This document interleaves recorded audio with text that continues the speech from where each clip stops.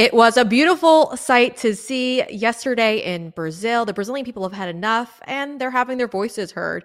As you can see, there's a sea of just yellow and green, and it's all in support for their former president, Bolsonaro. Now, as you guys can see there, according to reports, over 750,000 supporters who came out to support the former president. Now, we've talked about it on the show before. Brazil is going after Bolsonaro, and they are looking to do so at all costs. And it has to do with, their new leader, obviously, who's not a fan these days, Lula da Silva. He is the individual who is now leading Brazil. And Silva, as many of our experts have told us already, he's not really the one who's pulling the strings after going after Bolsonaro, of course.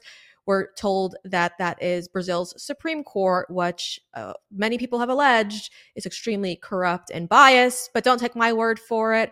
Let's bring in somebody who was censored by the Brazilian Supreme Court. Let's bring in Paulo Figueiredo. Paulo, thank you for jumping on with us today. I want to tell our audience that you are an award-winning journalist, of course, and you do host your own show. It is available on Rumble. I highly recommend our audience going over there and subscribing. Paulo, thank you for jumping on. I appreciate it. My pleasure. Thank you for having me. Thank you. So there's so much to unpack right now in Brazil. We were flooded with the images, only on social media, of course, of Brazilians protesting and supporting Bolsonaro in the streets. Bolsonaro did come out and he was, waving Israel's flag. And it was a great sight to see. So tell us a little bit, what was happening yesterday in Brazil? Because the mainstream media is not covering it. And I think it's very, very important for Americans to see that Brazil is pushing back. So what happened yesterday in Brazil?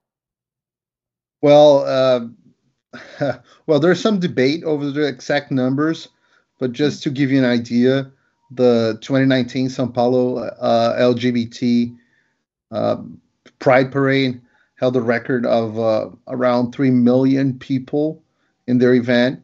And yesterday's event, at least the images show, it blew those numbers out of the water. So we're probably talking about way more than 750,000 people.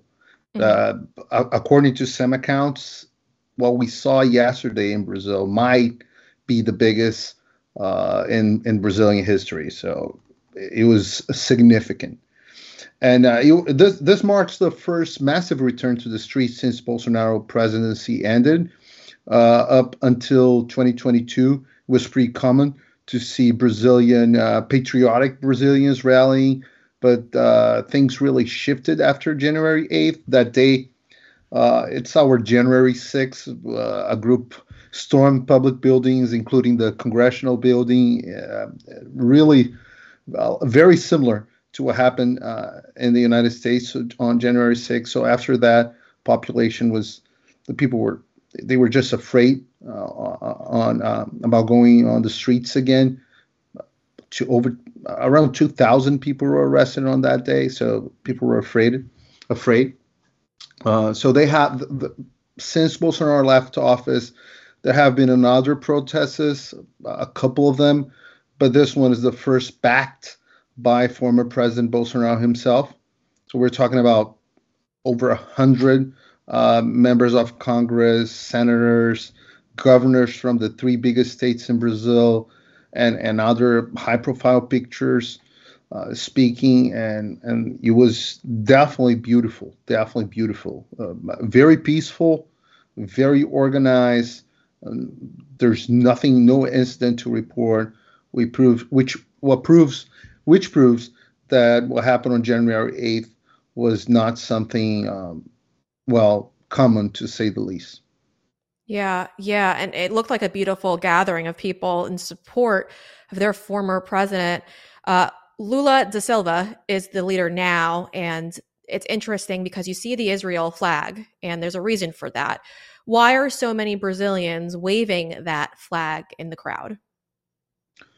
Well, so Lula has been making several anti-Israel comments, and the worst of them was last week when he compared what Israel was doing in Gaza right now. He compared that with the Holocaust. And that was terrible. Of course, it's Israel's self-defense right to protect their people, being compared with something perpetrated by the Nazis, and one of the most horrible tragedies in the history of mankind. And Lula did that on purpose. He's aligning the international politics of Brazil to China, Iran, um, and other countries as well. So I mean, but the majority of Brazilian people support Israel. The population did not approve that comment, although Lula himself still not very unpopular at this point. The main focus of the protests were the escalating dictatorship in Brazil, the crackdown of political opponents, especially targeting President Bolsonaro himself, um, Yeah. which rumors say that he'll be imprisoned very soon. Yeah, it's disgusting. It really is. But we're seeing kind of like a mirror reflection of what's going on here in the United States, where corrupt judges are targeting the political opposition, and it's the regime who's doing so. So it's interesting to watch. I know that's why so many Americans are interested in what's going on in Brazil. And yet again, we don't really have a platform in the mainstream media to kind of look into it. So you're a great resource for that. You just mentioned that Lula's approval numbers really aren't damaged into there's not really much in the way of a disapproval for him right now, majority, you'd say. Um, what is it going to take? Because it seems like Brazil so quickly kind of has shifted and changed, the government especially, since Bolsonaro stepped away as president. Are they close to kind of seeing what's happening with their government, the Brazilian people, or do you think that it's going to take more, potentially the incarceration of President Bolsonaro, to kind of change their minds? Well, Lula's approval right now is still in the 40s Mm-hmm. percentage wise, so it's not too bad. Well, when you see Joe Biden with 30 something percent approval, you see other leaders in Latin America, in Colombia, for example, their approval is below 30%. So Lula's not doing so bad. The main reason for that is because he inherited the economy in great shape that Bolsonaro left. So we're still not completely feeling in Brazil the outcome, the results of his policies. So that's the main reason why his popularity is not too low yet.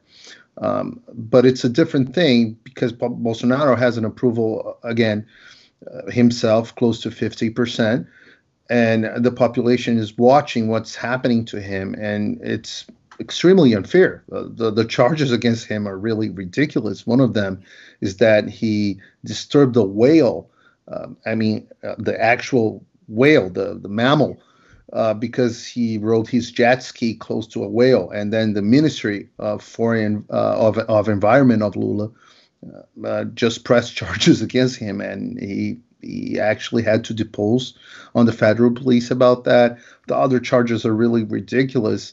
They're about him supposedly falsifying his vaccination card, Yeah. COVID-19 vaccination card, in order to come to the United States, or the fact that he sold some jewelry that he received as a gift when he was president, and he was allowed to, but apparently there's some discussion about it. And of course, but the main investigation is if he tried or not a coup in early 2023 after he left office, which is kind of funny as well, in a sense, because he was in the United States on vacation on January 8th, for example. He left power before the end of his term, came to the United States. He was supposed to leave office on January 1st, 2023. He left to the United States on December 30th, 2022. So he didn't watch Lula's inauguration in person. He was here in the United States with no control of the army or over the military. So it's kind of laughable, but still, he. I mean, there's a good chance he'll go to prison because of that. There are reports that the current dictator of the country, which is the Supreme Court Justice Alexander de Moraes, threatened Bolsonaro with an arrest if he so much as whispered criticism against the Supreme Court on his speech. So the talks about Bolsonaro being jailed they're ramping up. Just last week, for example, mainstream media magazines claimed that the army is already preparing a cell for him in their headquarters because Bolsonaro is a former military. So things are not looking great for Brazil right now. And this is the way of people demonstrating they have no voice on mainstream media. So they're being ignored by the authorities, mainly the Supreme Court. So this is the way they were able to make their voices heard.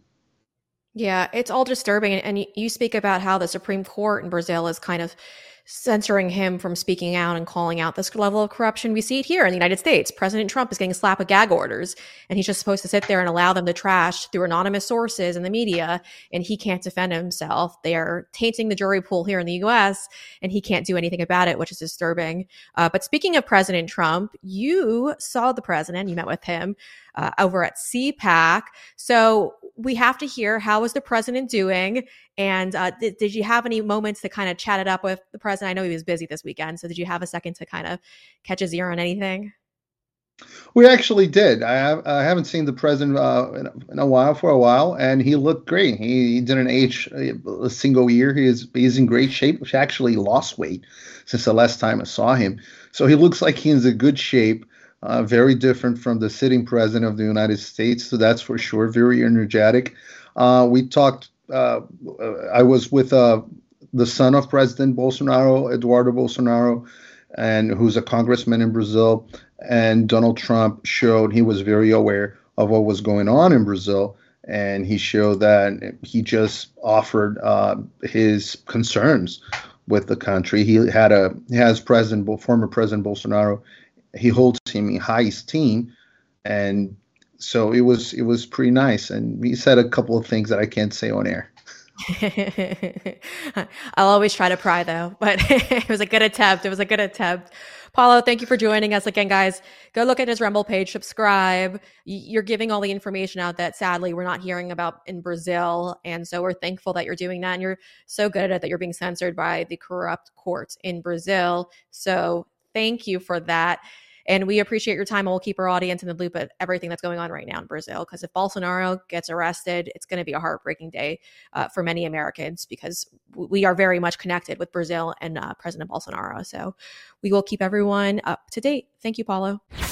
I can't seem to shut up about how amazing the quality of my sleep has gotten since I switched over to MyPillow products. Yes, I know you've probably heard of it before, but these new products that just came out, the 2.0 line, are incredible. MyPillow 2.0! I'm sleeping on MyPillow Giza bed sheets. I'm also using the new MyPillow. And let me tell you something, guys, I am sleeping like a baby. The bed sheets are incredible. It's literally so soft and yet so thick that you feel like you're sleeping at a 5-star resort. Excuse me, where's the lobby? Down the hall and to the left. Thanks. Now, if you're interested in getting a better night's sleep, you gotta head over to mypillow.com. Use promo code Brianna, that's BREANNA. If you're looking to save up to 66% off, you gotta go now before they sell out, guys. You guys, I've said it once before, so I'm gonna say it again. Under the Biden regime, I've never been more worried about my financial future. I called my good friend Dr. Kirk Elliott because I wanted to come up with a plan put in place to make sure I was secure, and he came with a plan for me to invest in silver. I'm rich. I've got my silver. I'm feeling so much better about my future. I highly recommend you give him a call and just chat with his team, 720-605-3900. Now, you could also head over to his website if you'd like to schedule an appointment. It's kirkelliottphd.com/Brianna. And if you enjoyed that segment, make sure you hit that like button. And if you want to see the news before it becomes the news, you have to subscribe to our channel. And well, if you have a liberal friend that you're looking to save, make sure you share this content with them.